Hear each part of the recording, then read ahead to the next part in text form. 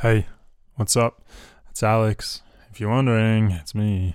How are you? I hope you're good. I've been okay. I feel like I'm speaking really quickly. I don't normally speak quickly. I don't know what's going on. Yeah. Okay. So I have no announcements to make. That's that's because my life is extremely uneventful. But no, that's because I need to be very quick and I can't speak too much because the episode is long today. It's very long. You might be thinking, hey Alex, this is the first episode of yours that I'm listening to. What's it about?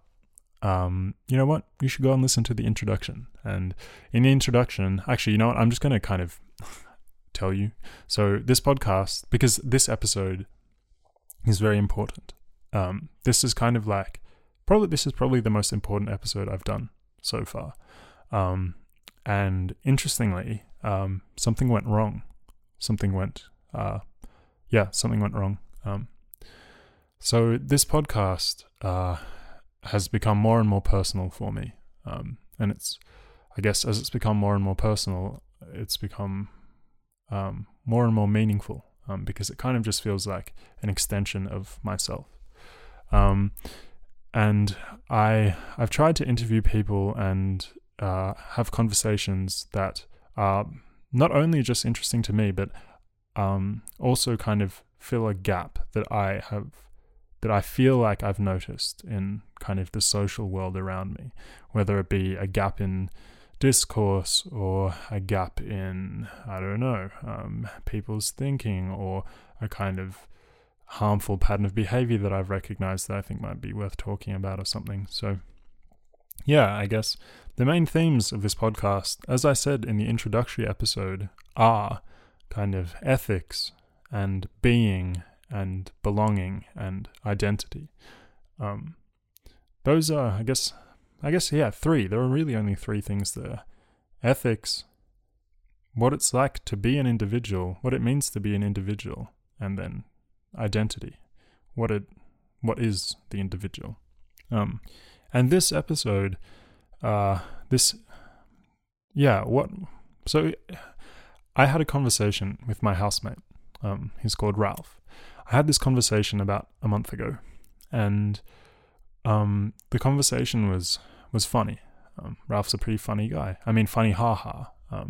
But then towards the end of the conversation, maybe in the last 15 minutes, it took a turn and went down a path that made me feel so uncomfortable that I ended the podcast. I stopped. I didn't want to talk anymore. I ended the conversation. And I had never imagined that that would ever be something that would happen to me on this podcast that is so personal to me, and that I spend so much time thinking about and kind of curating and being so careful with. I had never imagined that it could kind of move into a territory where I would feel unsafe. I would feel like the purpose of the podcast was being undermined. And what happened was, okay, so maybe it's convenient for me to talk about the structure of this episode, because what happened was, so in this episode is split into two parts. The first part is the final 15 minutes from the conversation that I had with Ralph a month ago. And what happened in those final 15 minutes was that the conversation. So Ralph is white.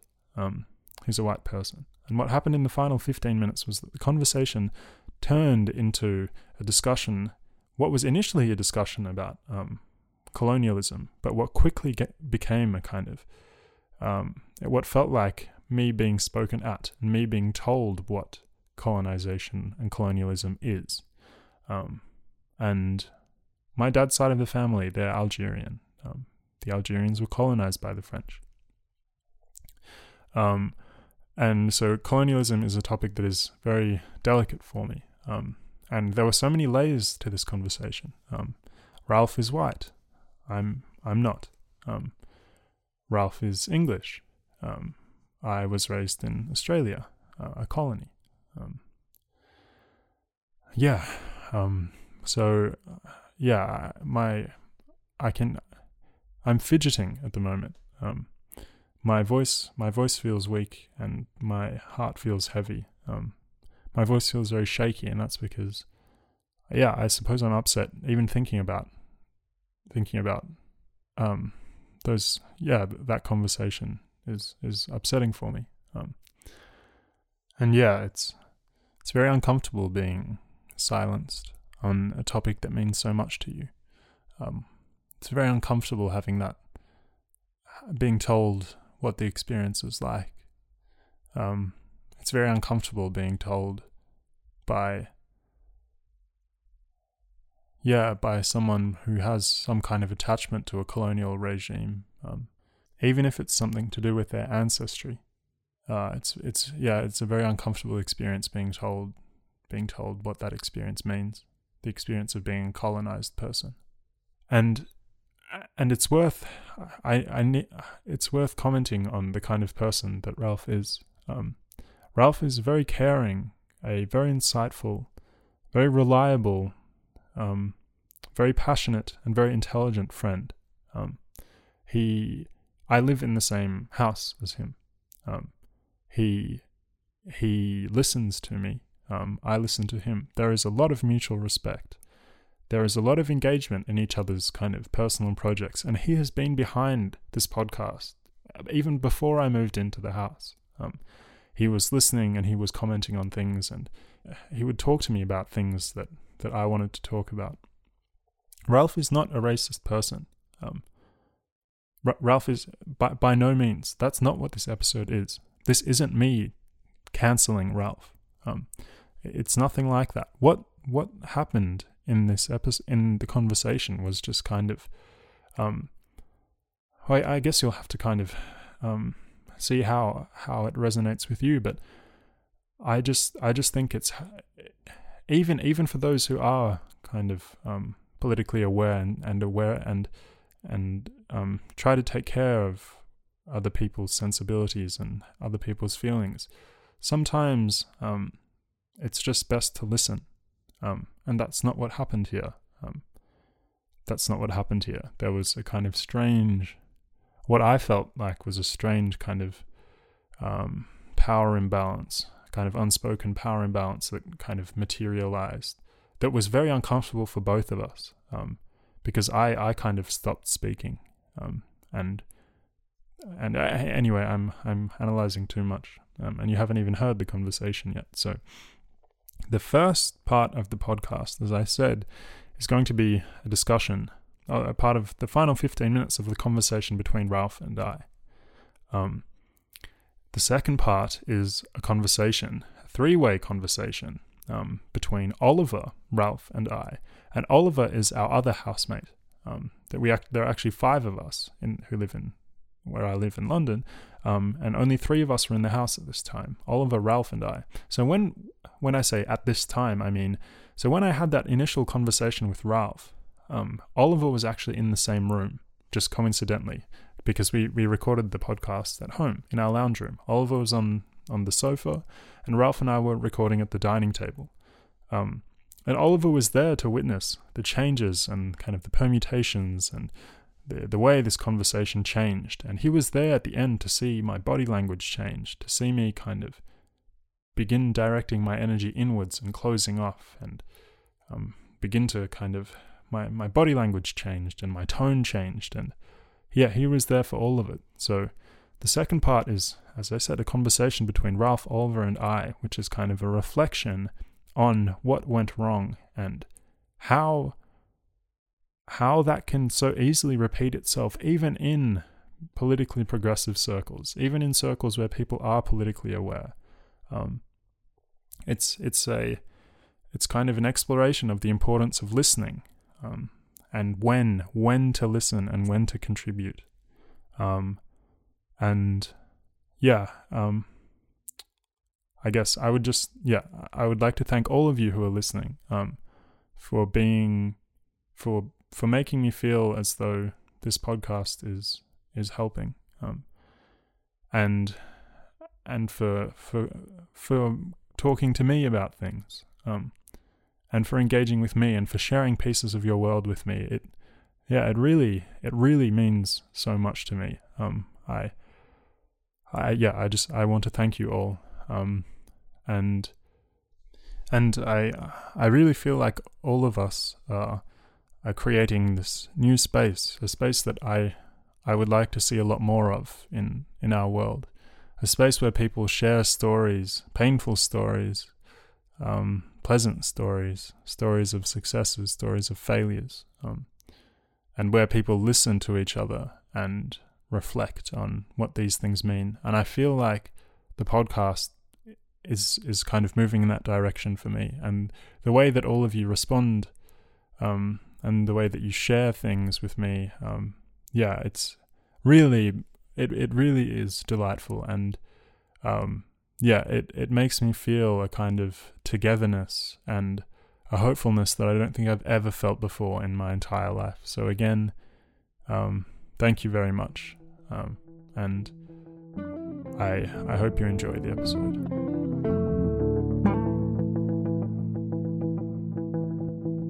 I want a world where people the colonizers can have it made absolutely crystal clear to them what they've done, what the impact is of what they've done, and why it shouldn't be possible for them to do that ever again. And then they need to be loved, because shame is just another form of punishment that finds its way back into this system of hate and shame and punishment, and you're wrong, you're a bad person. And so many people feel in this weird sense of being a bad person all the time, whether it's about the recycling they're doing, or whether it's about a relationship they're in where someone's telling them this kind of person they are,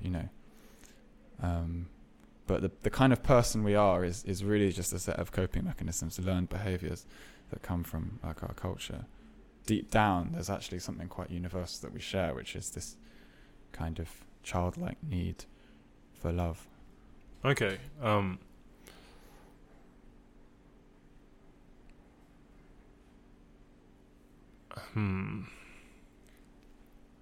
I do a little disclaimer that I speak very decisively and that I might be wrong about a lot of things? Okay, you can do it. A little disclaimer.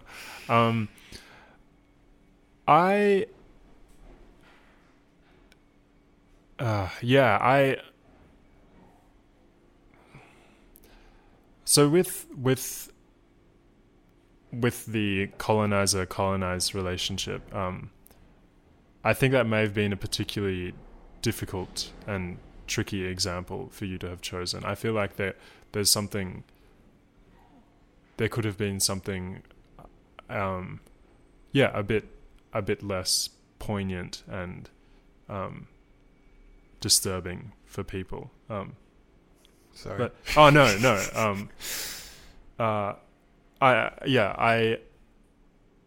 I know what you mean.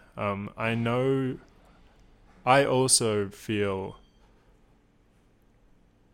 So yeah, my dad is Algerian, and Algeria was colonized by the French, and I have felt, in France, like people have treated me differently once I've told them that I was Algerian. There's kind of sometimes it's like a kind of these are these are the extremes of what I've been presented with. Sometimes there's like an obsequious desire to kind of tread extremely lightly and not insult and not do anything. And then on the other hand, there's like a kind of,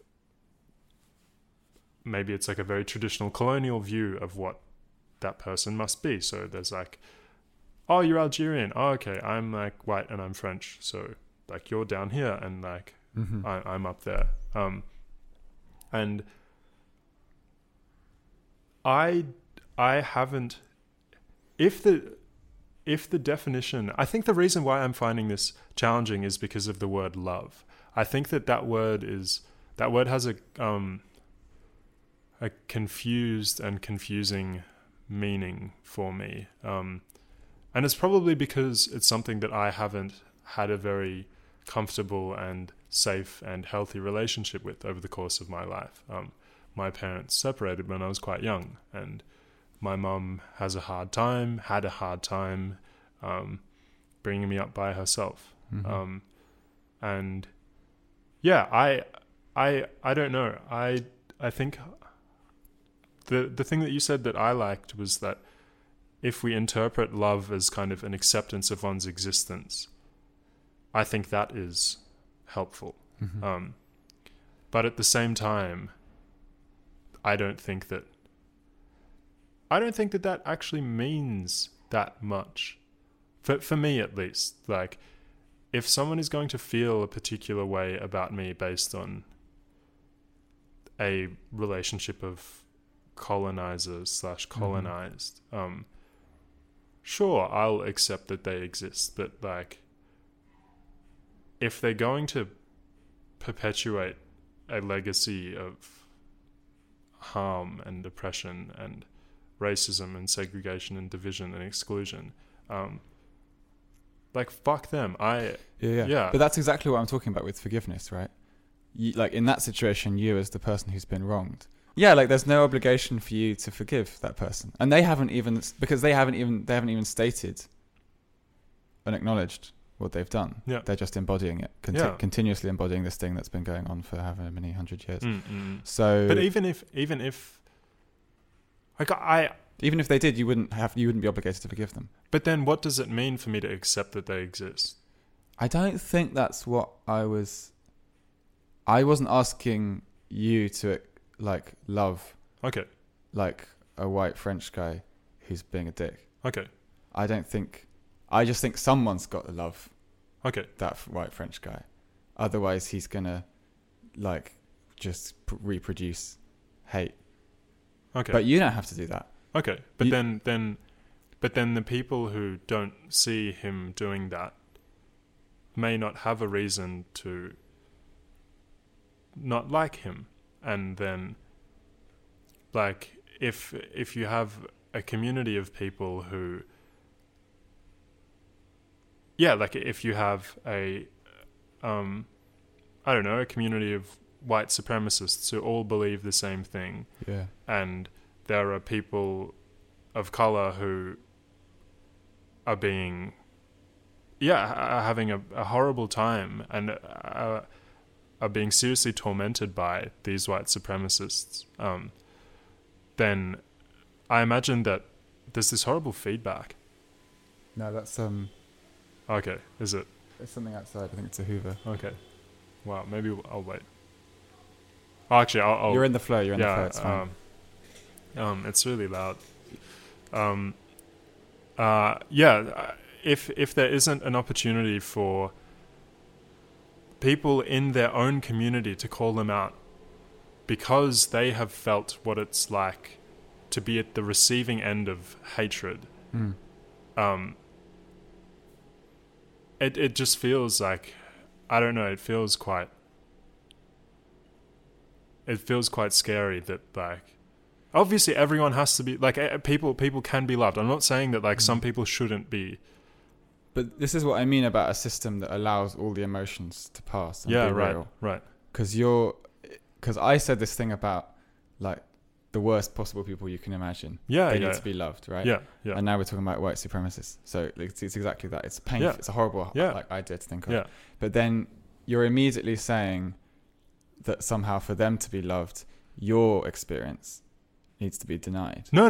That's not. But what like, I'm like, it's like it gets into this, like, binary, which is like, what we need is a justice system and a system that people can navigate, where everyone's emotional realities can flow and exist. Sure.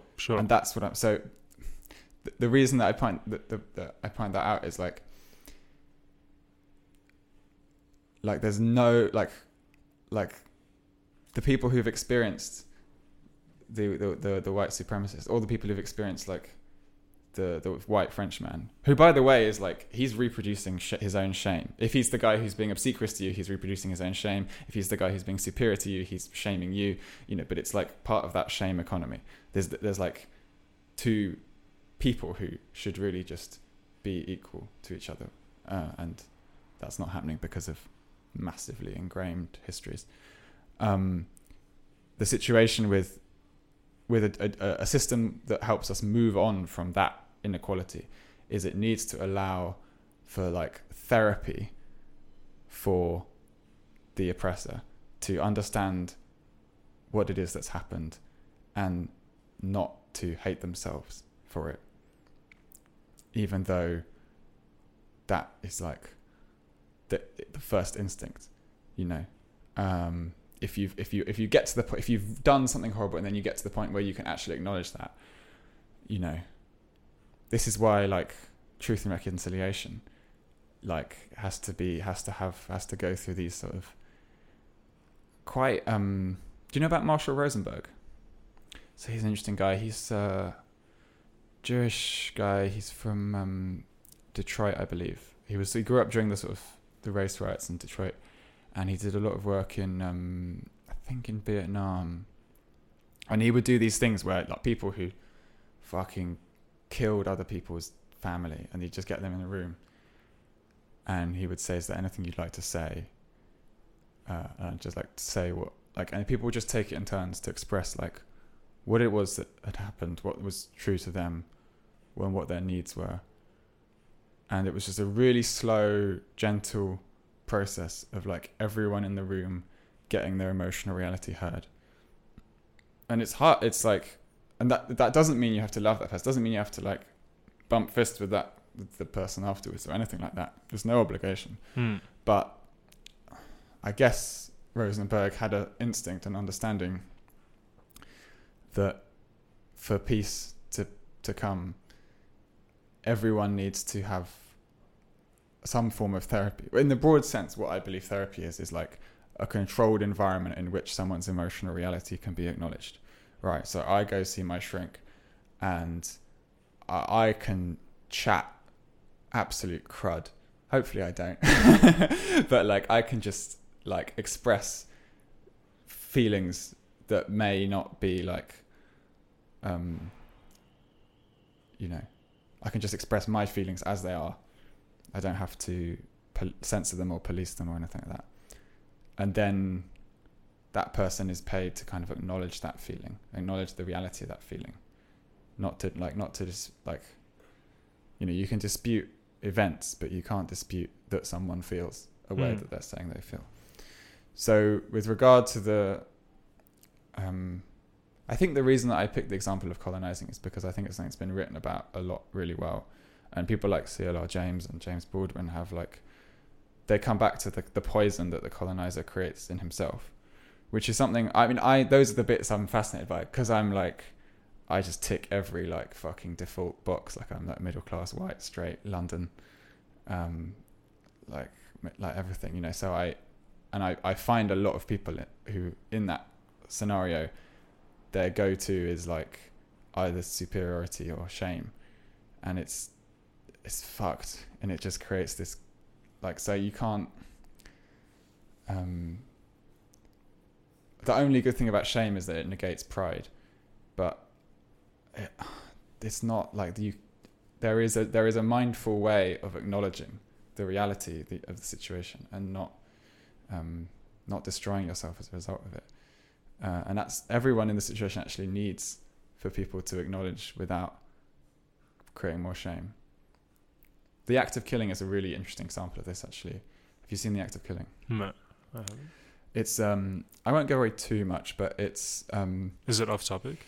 No, it's on topic. Okay. It's a film about a genocide that occurred in Indonesia in the early 1960s, and about 2 million people were killed. It was quite a fast operation of anti-communist violence, and a lot of people who weren't even identifying as communists got killed. It was a sort of West-backed military intervention, and the people who perpetuated that violence are still very much in power.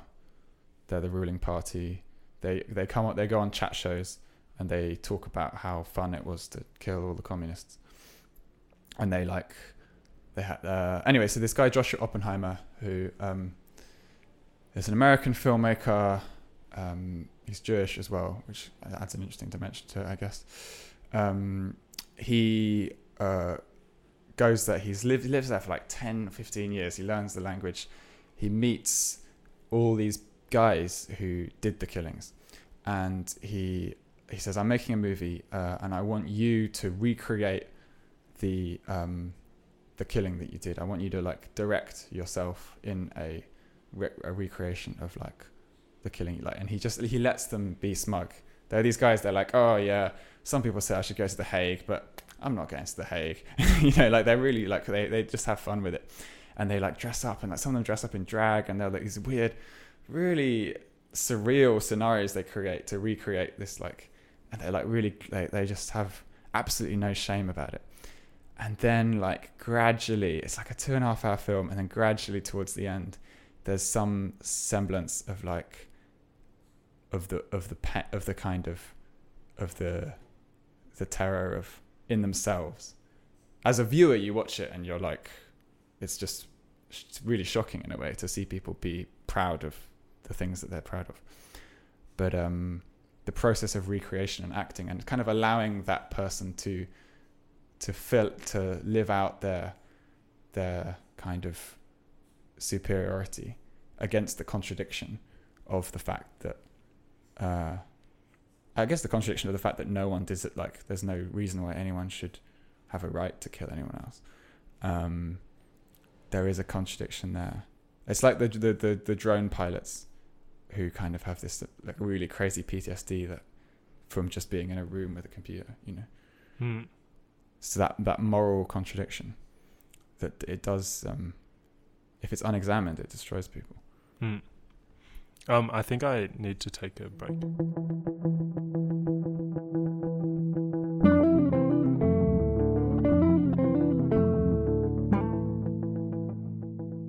Okay, and now we're going to move on to the discussion between Ralph, Oliver, and myself. Oh, and just a heads up, we actually listened to that little, I guess it was about 15-minute bit from the interview that Ralph and I had. The three of us listened to that before we had the discussion between all of us. So, and also, the voice that isn't mine and the voice that isn't Ralph's, obviously, that's Oliver's voice. He's the first one who speaks after me. Either of you. What did you think? Of what we just listened to? Yes. Yeah. It's interesting. It's quite hard to like listen back to that and get and feel the same, feel like being in the same emotional space as when it first, as when that conversation first happened.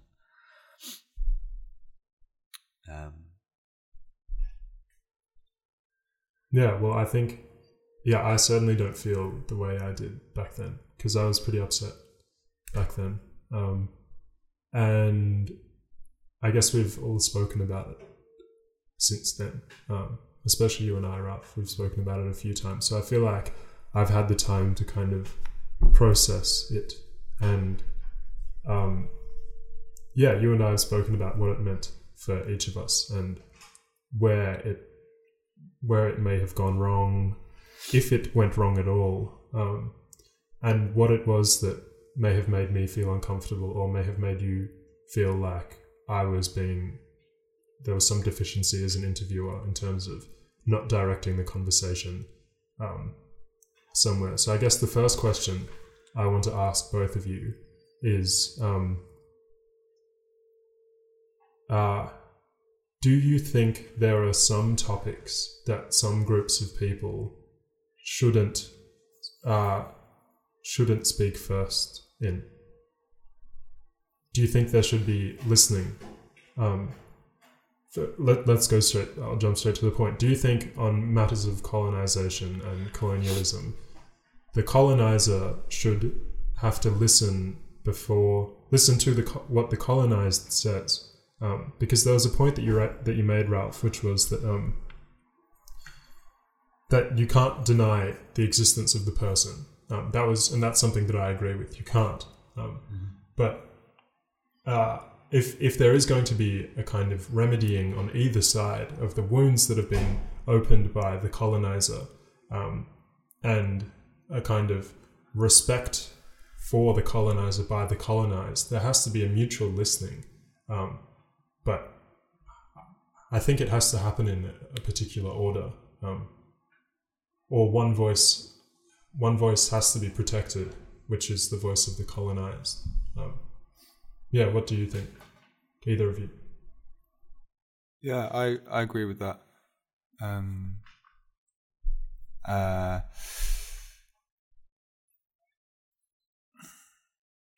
Yeah, I agree with that. I don't know if I mean, having listened, it's quite fresh in my head, the conversation.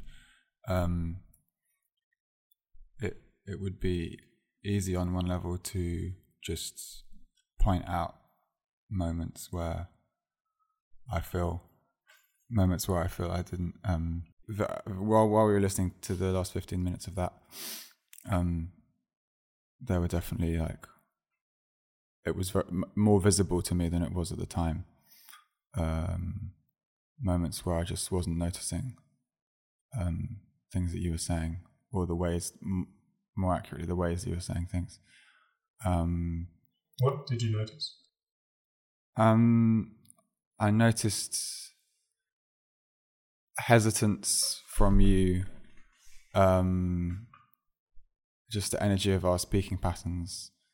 I was speaking very quickly and confidently, and there was a sense, a tone in your voice I felt when I listened to that I wasn't reading certain cues from you, of hold on,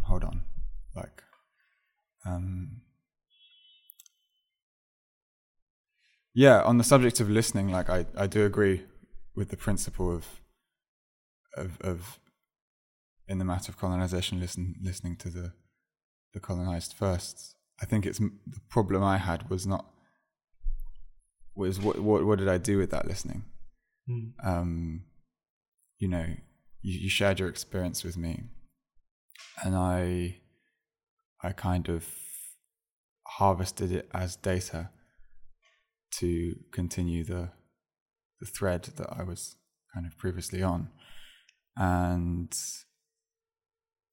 that sort of I think that's what created the atmosphere, which ultimately led to you not wanting to continue the conversation. Okay, Oliver? Listening back to it, definitely there was a pull from Ralph away from the personal, and into a more intellectual kind of space, which I don't know, that was quite noticeable. I guess when I was listening to it, I was trying to think back to what it was like being in the room at the time when that conversation was being had. Because you could obviously see the bodies, both of them. Yeah, and Ralph's body language was very open, and as that sort of 15 minutes went by, Alex's body language really closed down, and he really it was very visible that it wasn't comfortable, especially just right at the last minute. And so listening back to that, I haven't thought about it a huge amount between then and now, which is about a week or two. 2 weeks. 2 weeks.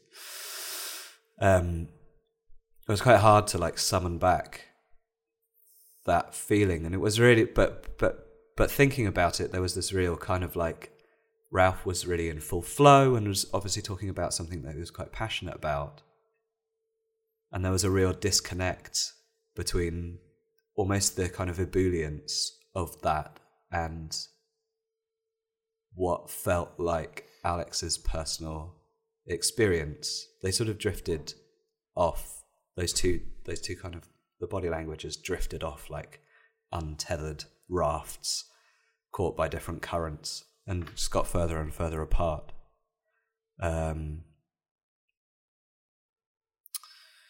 So to coming back to your question, which I have not answered at all. No, but you've taken this where I would have liked it to have gone. Okay. But coming back to your question a little bit,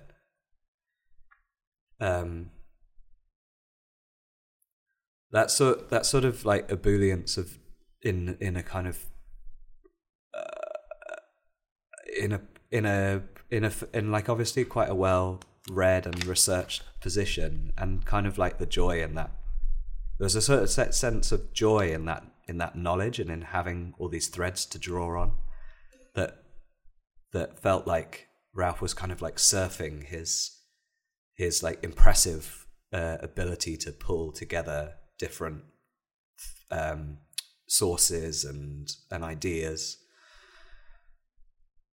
that really felt at odds to how grim the subject was, and really spoke to the fact that it wasn't really something that was personal to Ralph, which it obviously was personal to Alex. And I think that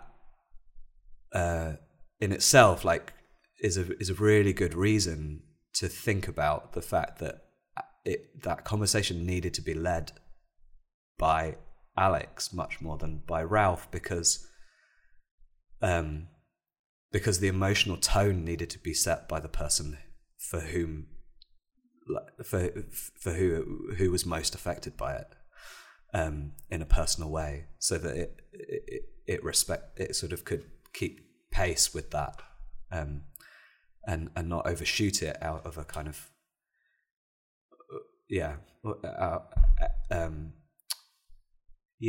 I don't know exactly how to express that, but yeah.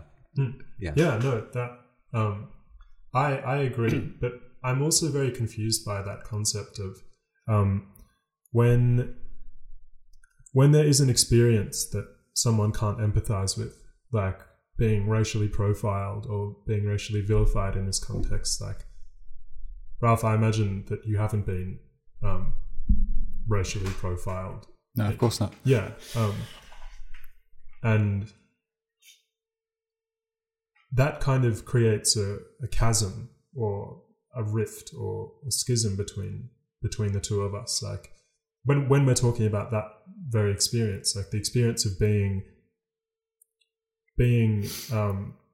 thought of, being associated with stereotypes because of the way you look or the way you sound or the way you move or the way the people around you move. That's something that I'm sure the both of you as white men can't empathize with.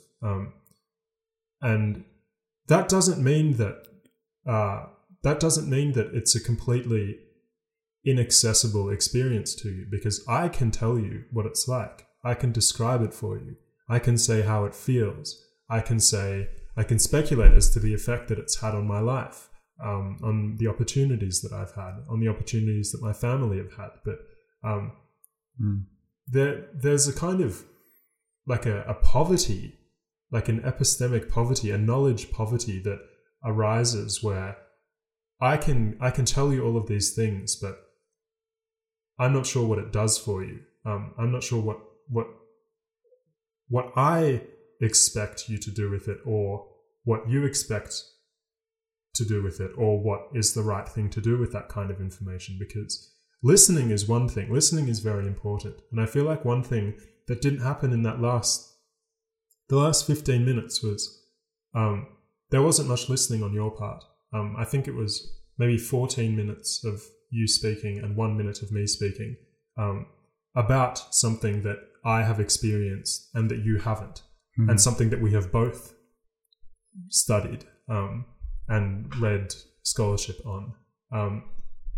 So yeah, I don't know. I don't know how we're supposed to proceed. I'm not sure how. Like, obviously, you're like, neither of you are racist men. There is no doubt about that. Like, both of you have made me feel so welcome in this house. And And yeah, that's rare. I rarely feel welcomed by people, and I'm always kind of suspicious of the way some people speak to me or look at me. But I don't feel that. And even in the conversation I had with you, I didn't feel that. I knew that it wasn't a personal attack or anything like that. It was just a kind of a difference in our understanding of what the podcast space is supposed to be. Or anyway, that's kind of, we're going down a different path there. But so that let's not talk about that. But I guess the question that I want to pose to try and distill all of that into a question is, I'll try and answer the question after I hear what you say, because I think that will be, or what both of you say. But how do you think that we can build a stronger and safer and more welcoming world after having, and this is the most important bit, after having listened to the experiences of the marginalized and the excluded and the minorities first? What is the next thing to do from the people who have the authority? I think the people who have the authority have a duty to have conversations amongst themselves. That's one part of it. Not to lean on oppressed people for not to to listen to them, but not to kind of exploit or rely upon the sharing of their experience as a kind of commodity. One thing this experience made me notice as a kind of left-leaning white person was, I guess, the discomfort I feel hearing the experience of someone who's racialized, and there's a bit of me that just kind of wants the problem to go away, or wants, just finds it, like, in a way annoying or frustrating that racism happens. But it's a feeling that comes from never having experienced it. So it's more like, it is emotional, but it's like this kind of incredulity, is that the word? Where, like, so it's coming from such a different place, whereas when I hear you speak about it,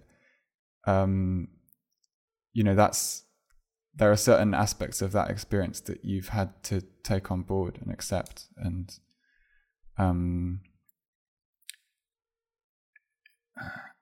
it's not, I suppose what I'm saying is, it's really easy for me to sort of intellectually go, that happened, that's wrong, terrible, awful, isn't it ghastly? Whereas, as someone who's not experienced it, whereas for someone who has, that's more of a roadblock, like more of a moment of, like, like, I'm sure if I was a person of color or a person of color in that situation, would have stopped when you started sharing your experiences and held more space for that, because of knowing no,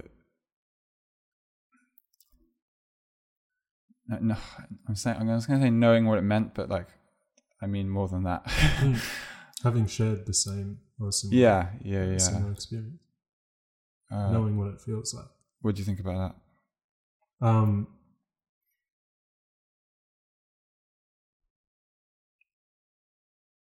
Well, yeah.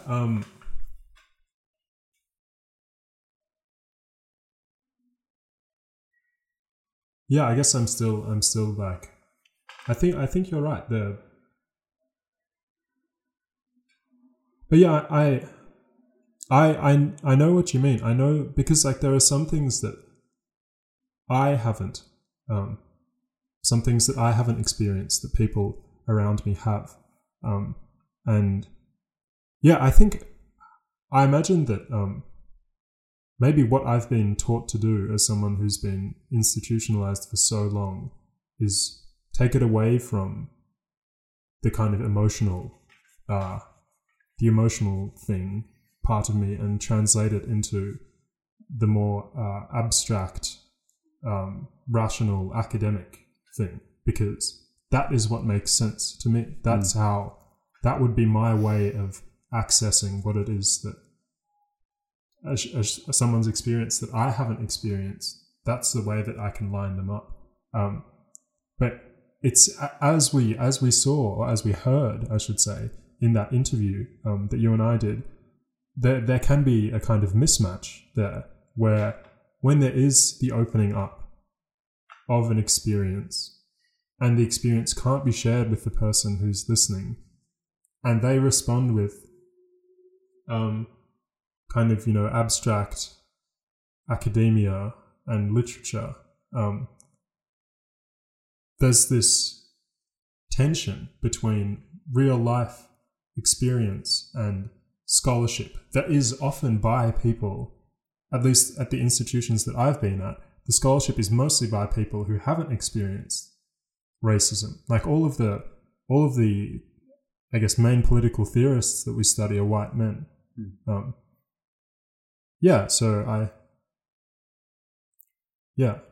I think what you're saying is that it's the taking that what the input, what is heard is experience, and then in that moment I feel for some reason that I have to feed it back into a theory, something abstract, something that just to not that you have to, but that is, I think that's something that the three of us who have been schooled and who have been taught the Western way of thinking, that's what we've been taught to do, to translate things into terms that we are familiar with.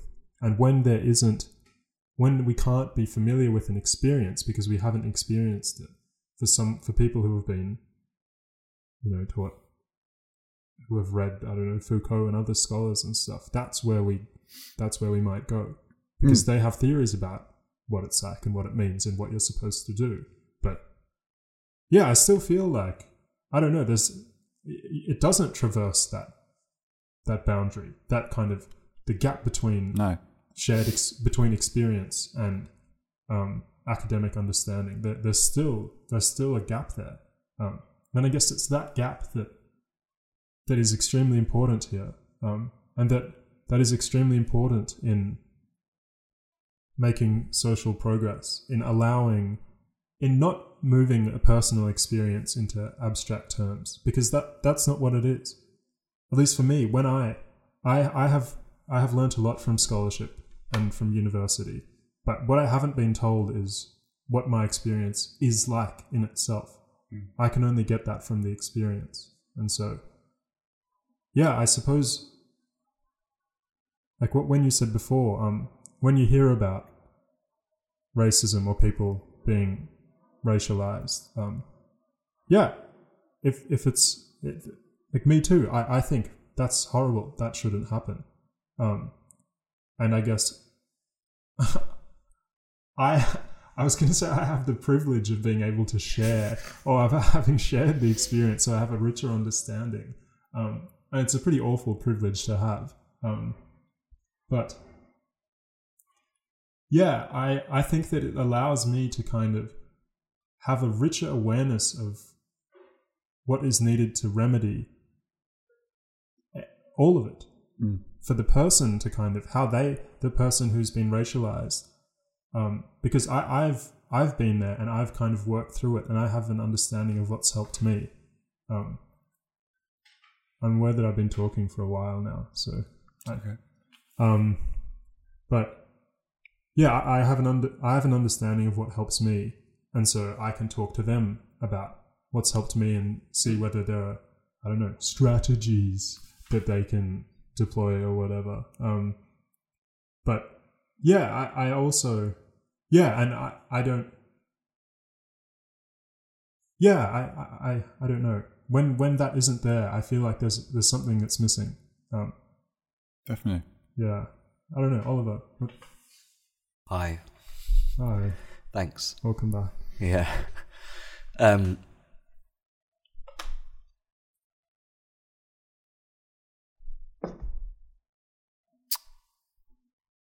Yeah. I guess I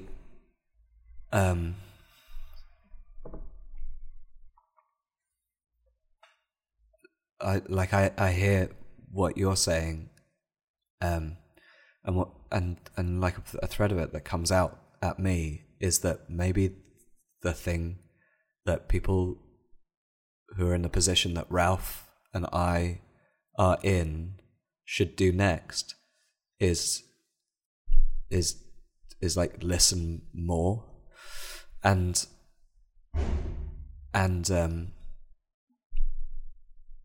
I recently had an experience of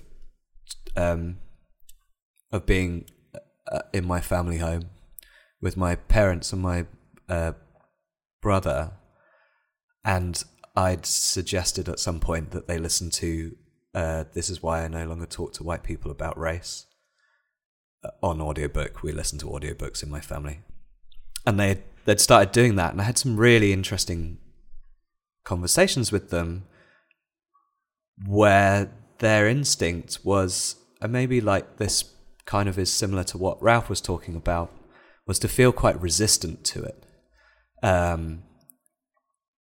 And they're really wonderful human and open-hearted human beings. And yet this resistance was creeping in. So my mum was she was sort of saying, yeah, it's really interesting, and she's got all this interesting things, and it's really opened my eyes to this, this, and this. But when she talks about she was talking about a section that's about black people in black women in the feminist movement, and it just feels like all she wants to talk about is race. And I was like, well, yeah, because this is a book about race. But there was this kind of resistance where she felt like, oh, why is this the only thing she wants to talk about? And for my brother, the point of resistance that kind of particularly came up was that at the beginning of the book, Rami says you need to listen to this without any resistance or without trying to contradict it in your mind. You just need to listen to it and accept that it's true. And for him, he was like, well, I've been brought up to be critical of everything and to interrogate things, and I guess that, those two examples of sort of saying, oh, this is it. There's my mum's was just more out of a kind of slight discomfort, and my brother's was out of something quite was out of a discomfort as well, definitely.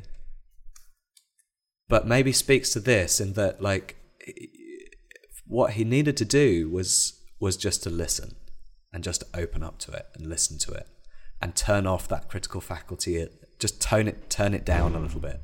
Turn that critical faculty down a bit. And I feel like that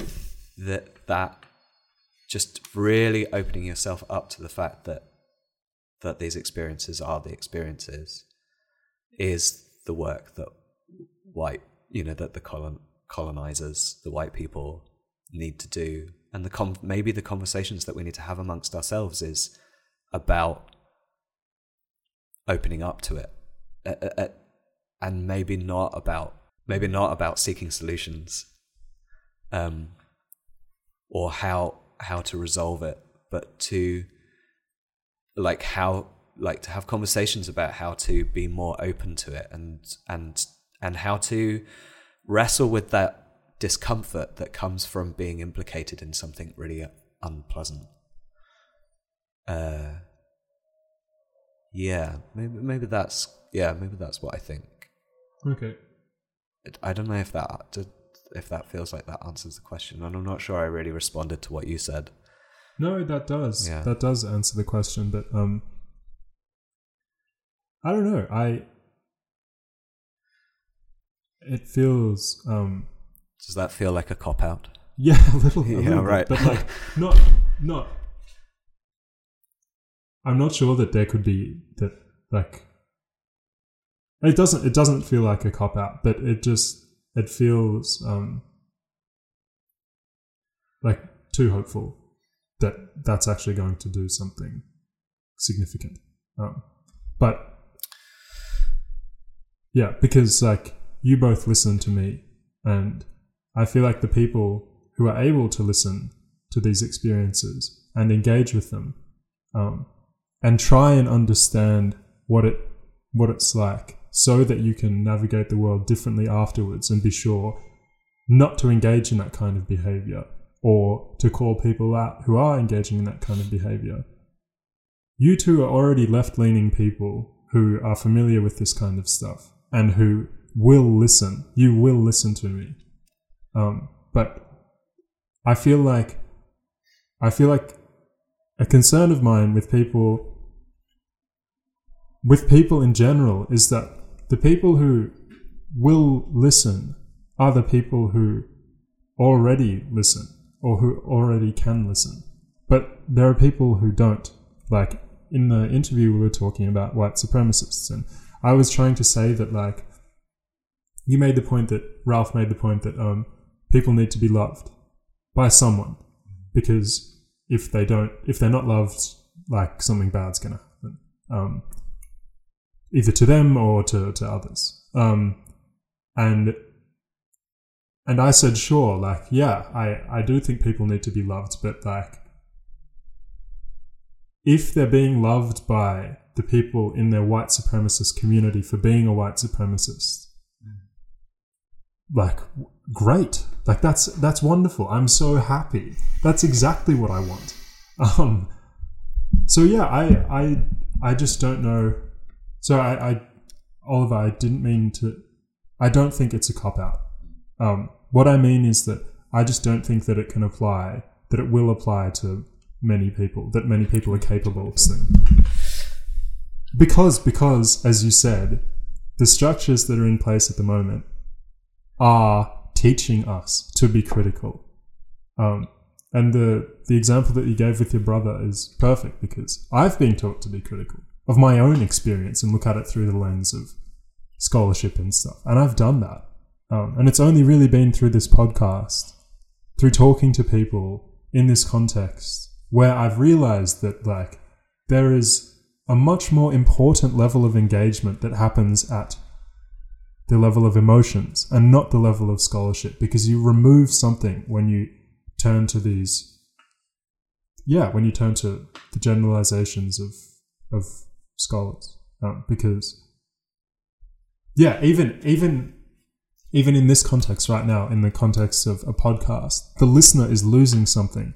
They're not here with us right now. They can't feel what it's like. They can't see us. They can't see the way that I'm gesticulating, the way my face is moving, all of that kind of stuff. They can't see how you're twirling the little pen around.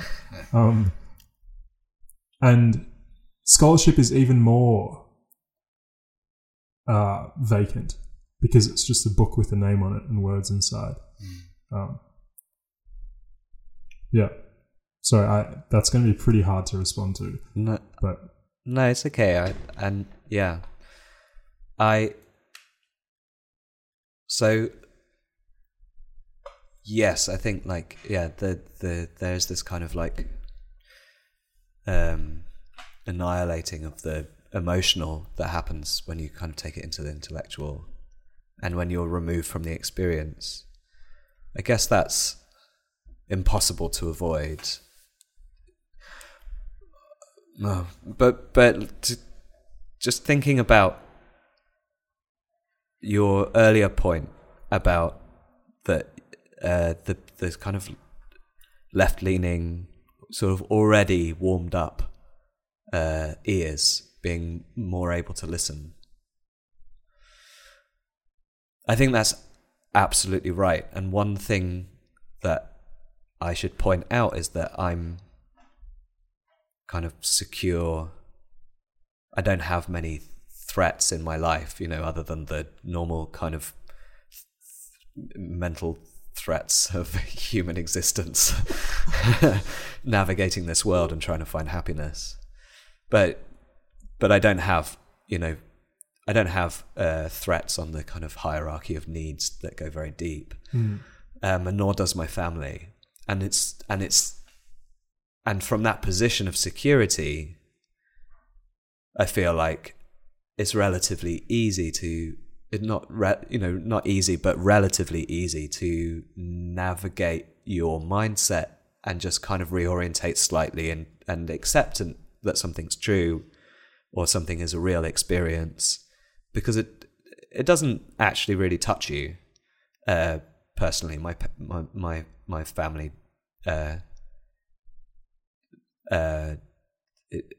there's no actual real threat to them to accept that the racism that they read about in that book is very real, other than maybe that they feel implicated, so they feel a little jolt of shame.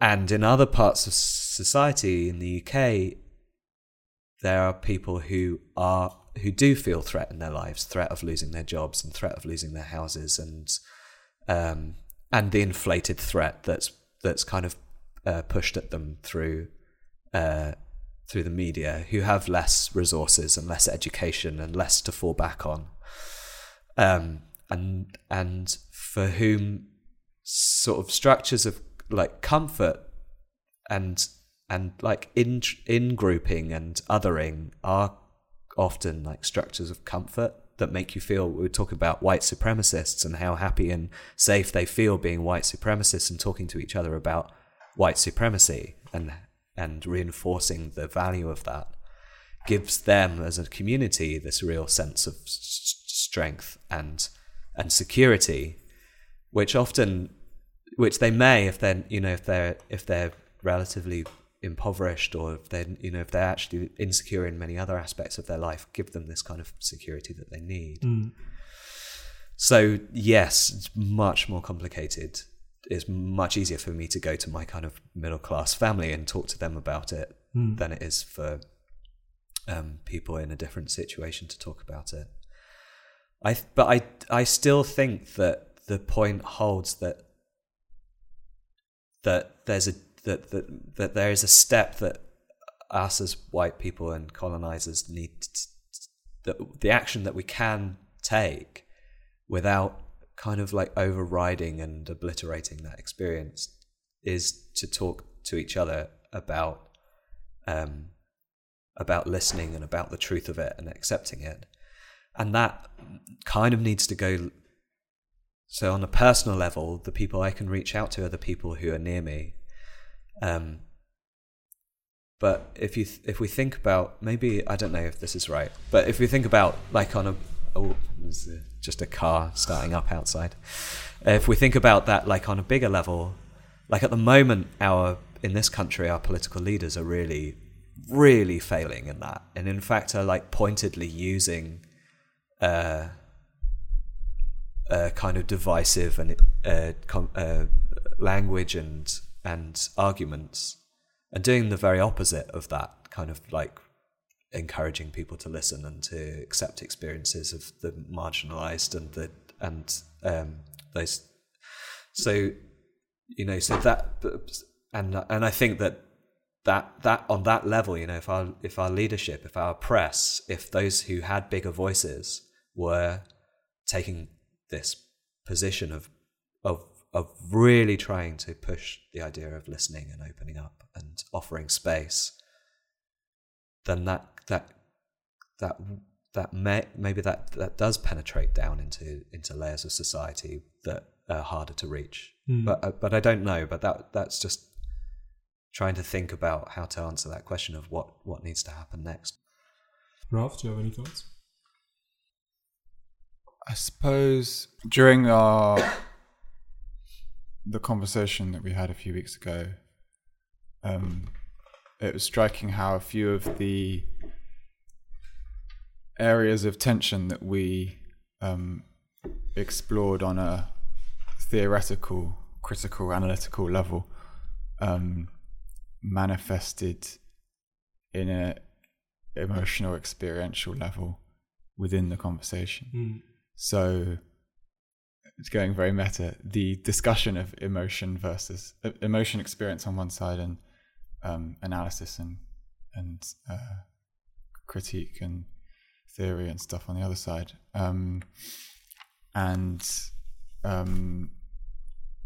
the idea of how spaces can be created to hold and recognize feeling. Oliver, you when you picked up the example of the white supremacists space and how that I guess how a nationalist identity could be formed around a desire for security that is otherwise lacking due to, other scenarios. I suppose I try to live life with allowing for the possibility that everyone I meet has in some way been deeply wronged, and to try and kind of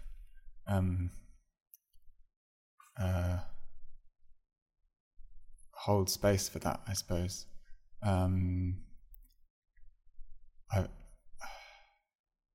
I've been doing a bit of door knocking for the Labour Party in the election campaign, and one of the things I'm become really aware of is how easy it is to make your agenda visible, and how as soon as the person you're talking to feels like you have an idea from the past that you're bringing into the present, how much that they don't want that, the conversation becomes much more combative. If I'm bringing in an idea that I've formed like even 5 minutes ago, even 10 seconds ago, into the space that's not recognizing what they're bringing into the space, then that makes for a much more combative situation, or much more like, with friends it's not combative but it's uncomfortable. There's something, and so like a lot of the moments in canvassing I've had have been just like listening to people talk about their experiences, and not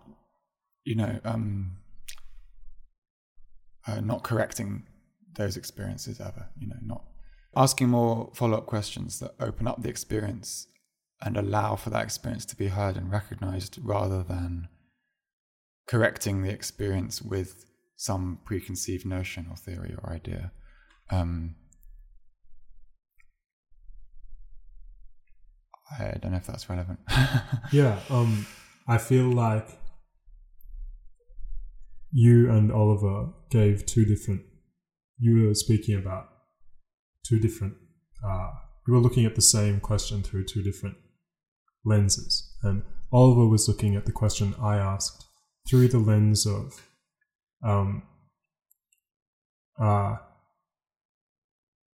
trying to understand that privilege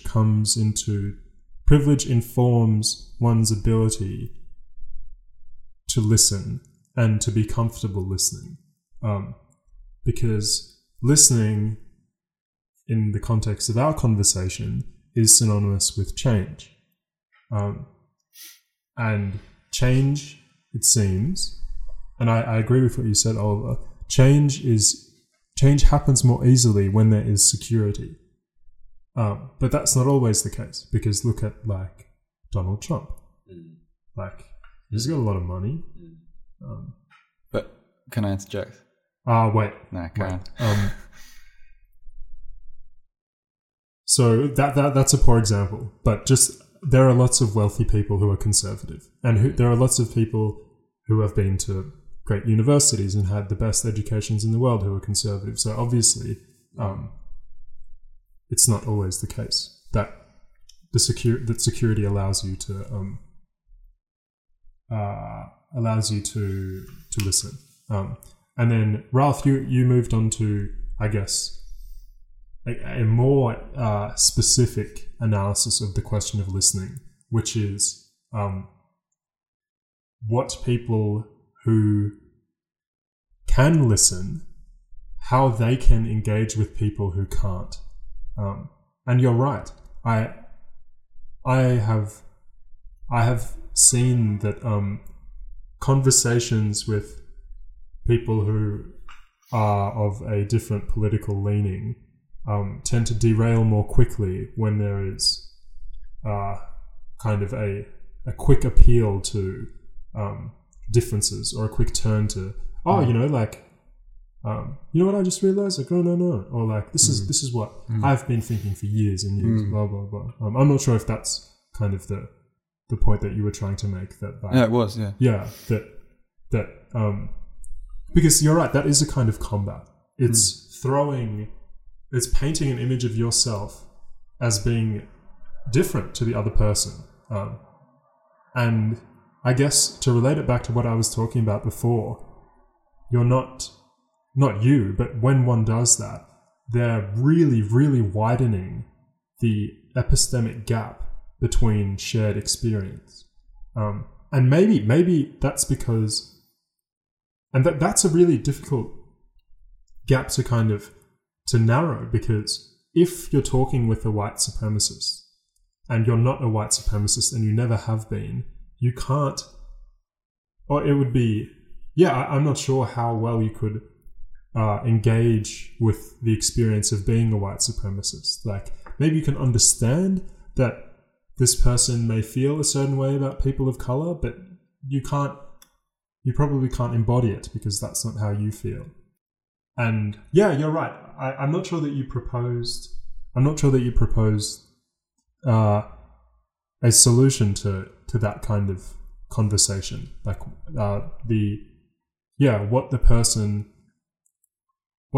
who's going around knocking on doors, what is appropriate for them when they meet with someone?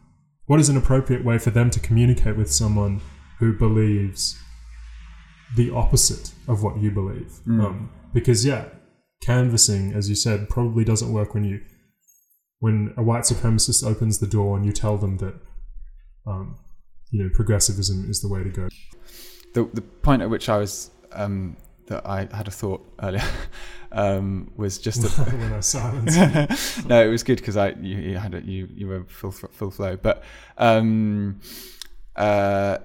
like I think that the point that you were making actually completely holds up in terms of security, because while Donald Trump may economically be secure, there are ways in which he's definitely not secure. There are sort of psychological gaps, chasms. There are, it's very. I don't want to be an armchair Freud, but it's very obvious with every despotic leader that there is some deep, violent fear. I mean, you look at Stalin, the way that he kind of, he became so paranoid. Like I think it's about power. I think what that power compounds, that power and privilege compounds, if you embrace it the way that any kind of supremacist does, that power. And now I'm veering more into the theoretical. I think that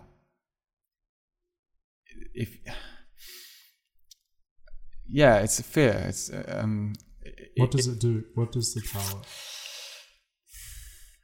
Maybe I'm not sure that you'd be able to answer that question, because you'd be speculating as to the psychological profiles of these people.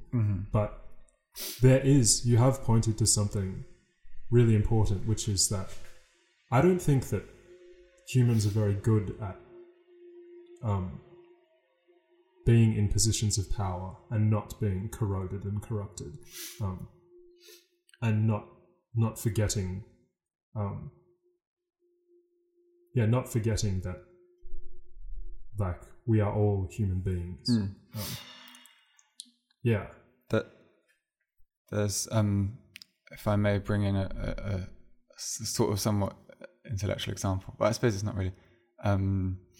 There's the thing that James Baldwin says about in one of his novels about how he's trying to understand why he's trying to understand whiteness and why the white person behaves the way they do, and he speculates that it might be that the white person knows on some level the carnage they've created and the hurt and the suffering, and they're so afraid of that hurt and suffering coming back to them that they have to create a system even more rigid, even more violent to defend against that. And I think that goes some way to answering the question of security. I think when the privileged and the powerful are insecure, a lot of their insecurity is, it's some kind of moral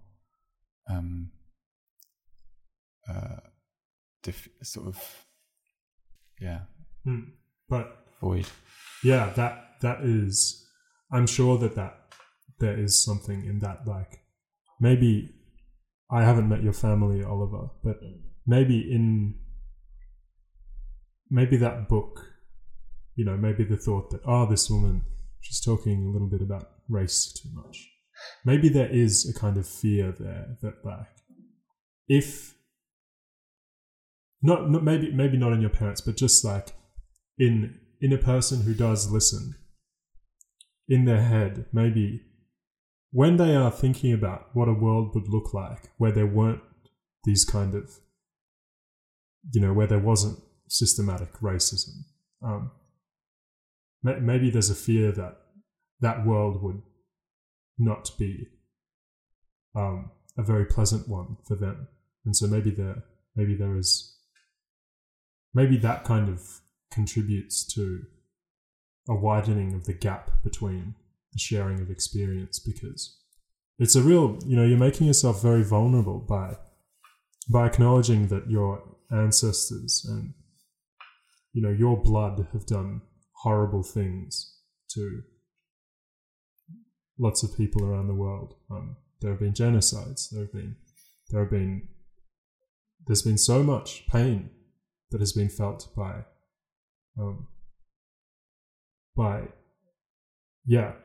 a lot of people who aren't white. But at least for me,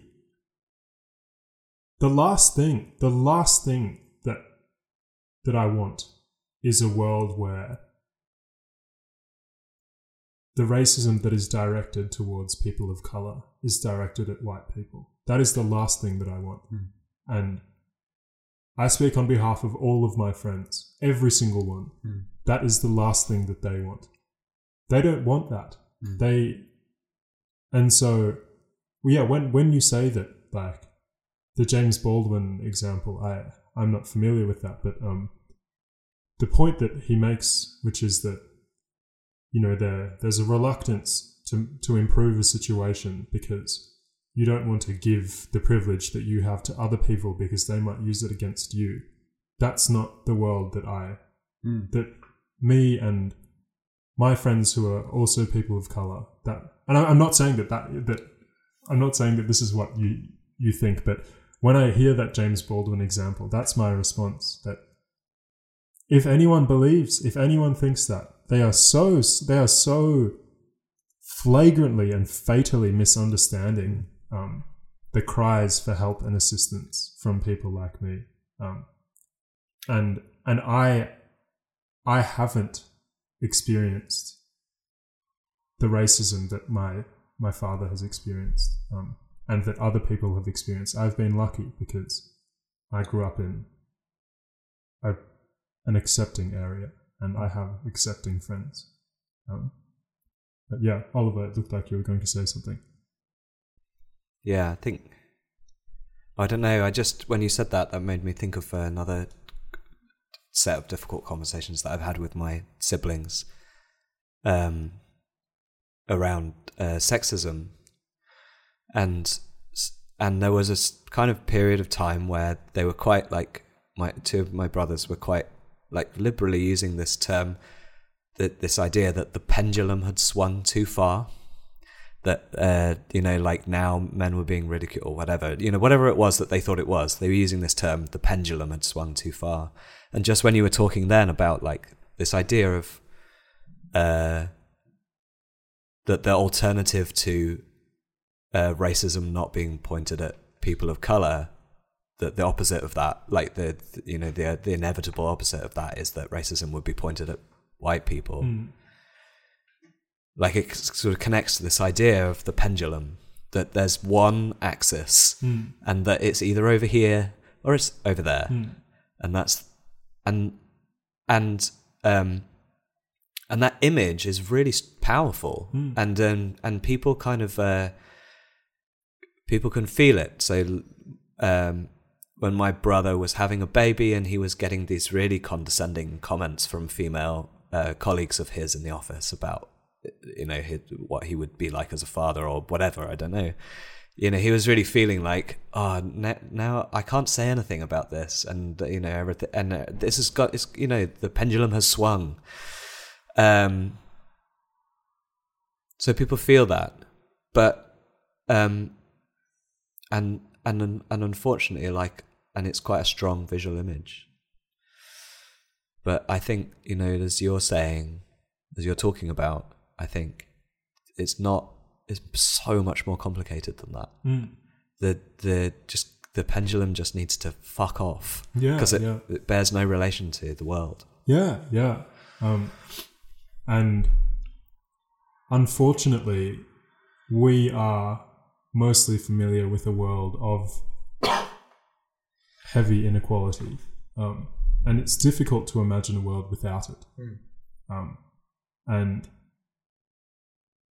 yeah, in one of my other interviews on a different podcast, I interviewed a cognitive neuroscientist who did a lot of research in the field of decision making. And one thing that he found was that it's very, very, very difficult for us to resist accepting what is the first and easiest and most comfortable thought. And in a world where there is inequality, it's very easy to imagine a world where that's reversed, and where the alternative to racism towards people of color is racism towards white people. That's a very easy thing to imagine, because all you need to do is just replace the appearance of people in positions of power. But yeah, I guess what I've just realized is that I don't have much of an idea of what a world without racism would be, or what it would look like. And yeah, I can speculate, you know, like maybe it's like one of the Scandinavian countries. They have some good equality of opportunity things going on, but hey, they're like ethnically homogenous, and it's very easy to do that when you have people who mostly share a similar appearance. That's a huge generalization, but yeah, you look like you're about to say something. I guess like in that like the Scandinavian countries is really interesting because they do have there are like really kind of nice things about the societies that are about equality of opportunity and a kind of openness, but they achieve that almost through this kind of exclusionary, like being quite exclusive. And it just made me think that there's this other factor that's rising in that kind of pays into this, is that climate change is going to drive an increasing instability in the world and an increasing scarcity of resources, and a pressure on and which is going to make people in positions of power feel more at threat if they relinquish that power. Which I mean I don't really have a point with this. I feel sad about it, I guess, that this project is going to have to, that the project of like unraveling inequality is going to have to happen in the face of, it is just, everyone is going to be worse off really quite soon. And people don't like being worse off. So it's a really hard sell. Yeah, and as I was saying before, when your privilege in today's world, when privilege is under threat, it seems like and that phrase, privilege being under threat. Lol.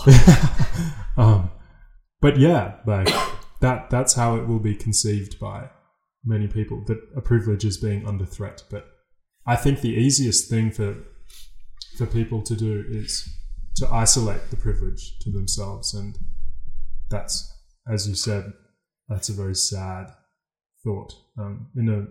In a world that's dying, literally dying, the response that people will have is that they need to protect what they might lose. Well, and also that divisive reaction is like antithetical to being, well, like just like not at all helpful in being able to find a solution for the global problems that we have, which will kill us. Which will kill us. But finding a way around it requires like radical cooperation, not isolationism. Yeah.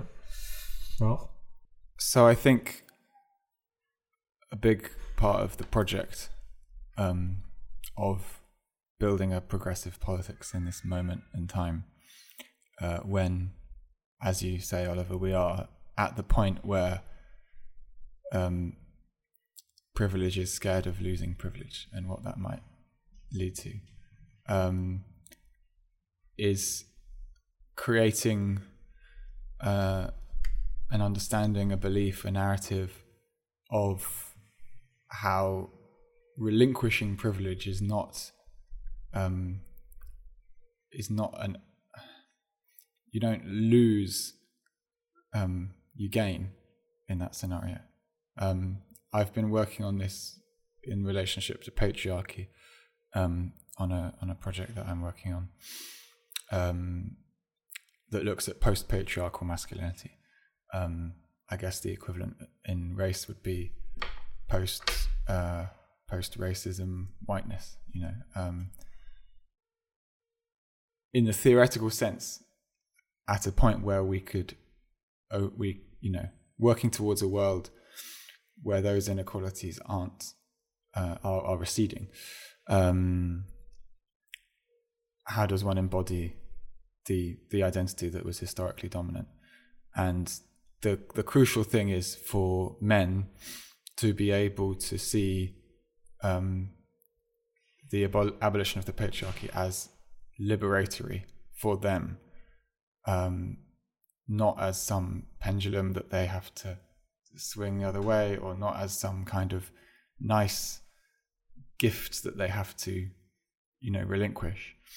And that's why I find the kind of, just even when you said lol at the idea of privilege being lost, like that we talk about fragility in relationship to the privileged, and it's like there's a lot of well-meaning humor, I think, that kind of that points at the absurdity, the very real absurdity of people in positions of privilege worrying about losing that privilege.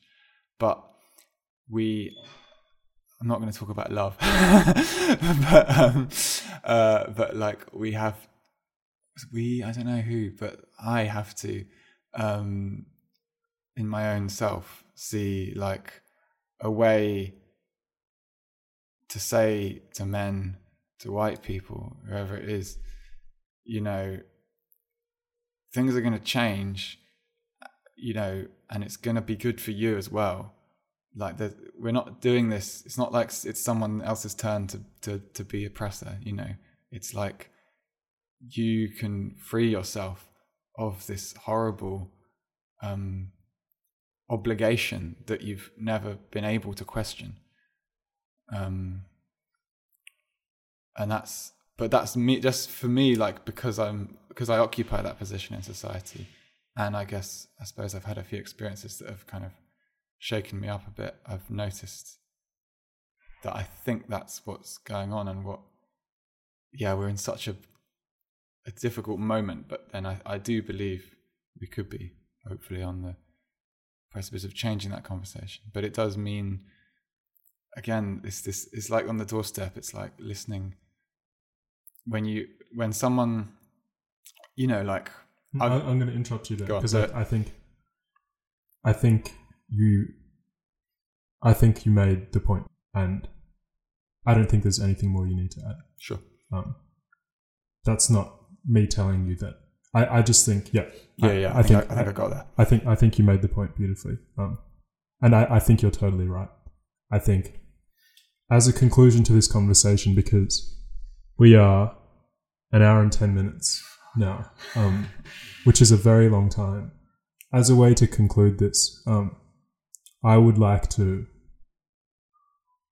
try and recap that last point that both of you and I made, which is that there needs to be an embracing of a changing world, and a change to privilege. And the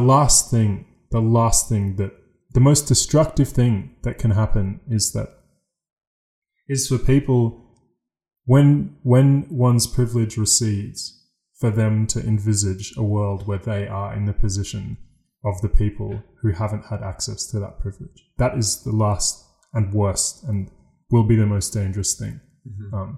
So for anyone who's listening, please be very aware of that thought that some people might be having, and I don't know, in some way try and have a conversation in light of the conversation that the three of us have had. Because I feel like, I'd like to thank both of you for making the time to talk with me about this stuff. My pleasure. Because I think it's the most important conversation I've had about how we can change, and about what people who benefit from whiteness, and also what men need to think in a world where those privileges are receding. So thank you. Thank you too, Alex. Thanks for listening.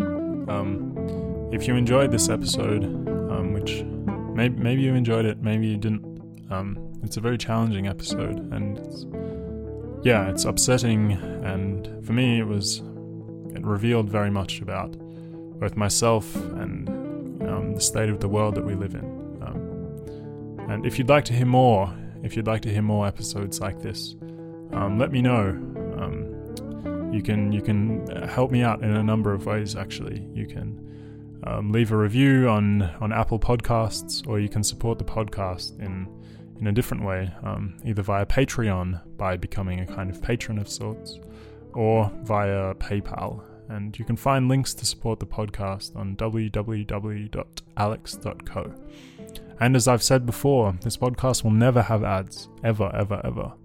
And it will only be that way. I guess I'll only be able to continue making the podcast if I have kind of the financial backing to do it. So please, if you're enjoying it, think about contributing in some way. And I look forward to work on the next episode for next week. So have a nice week. Until next Sunday. Bye.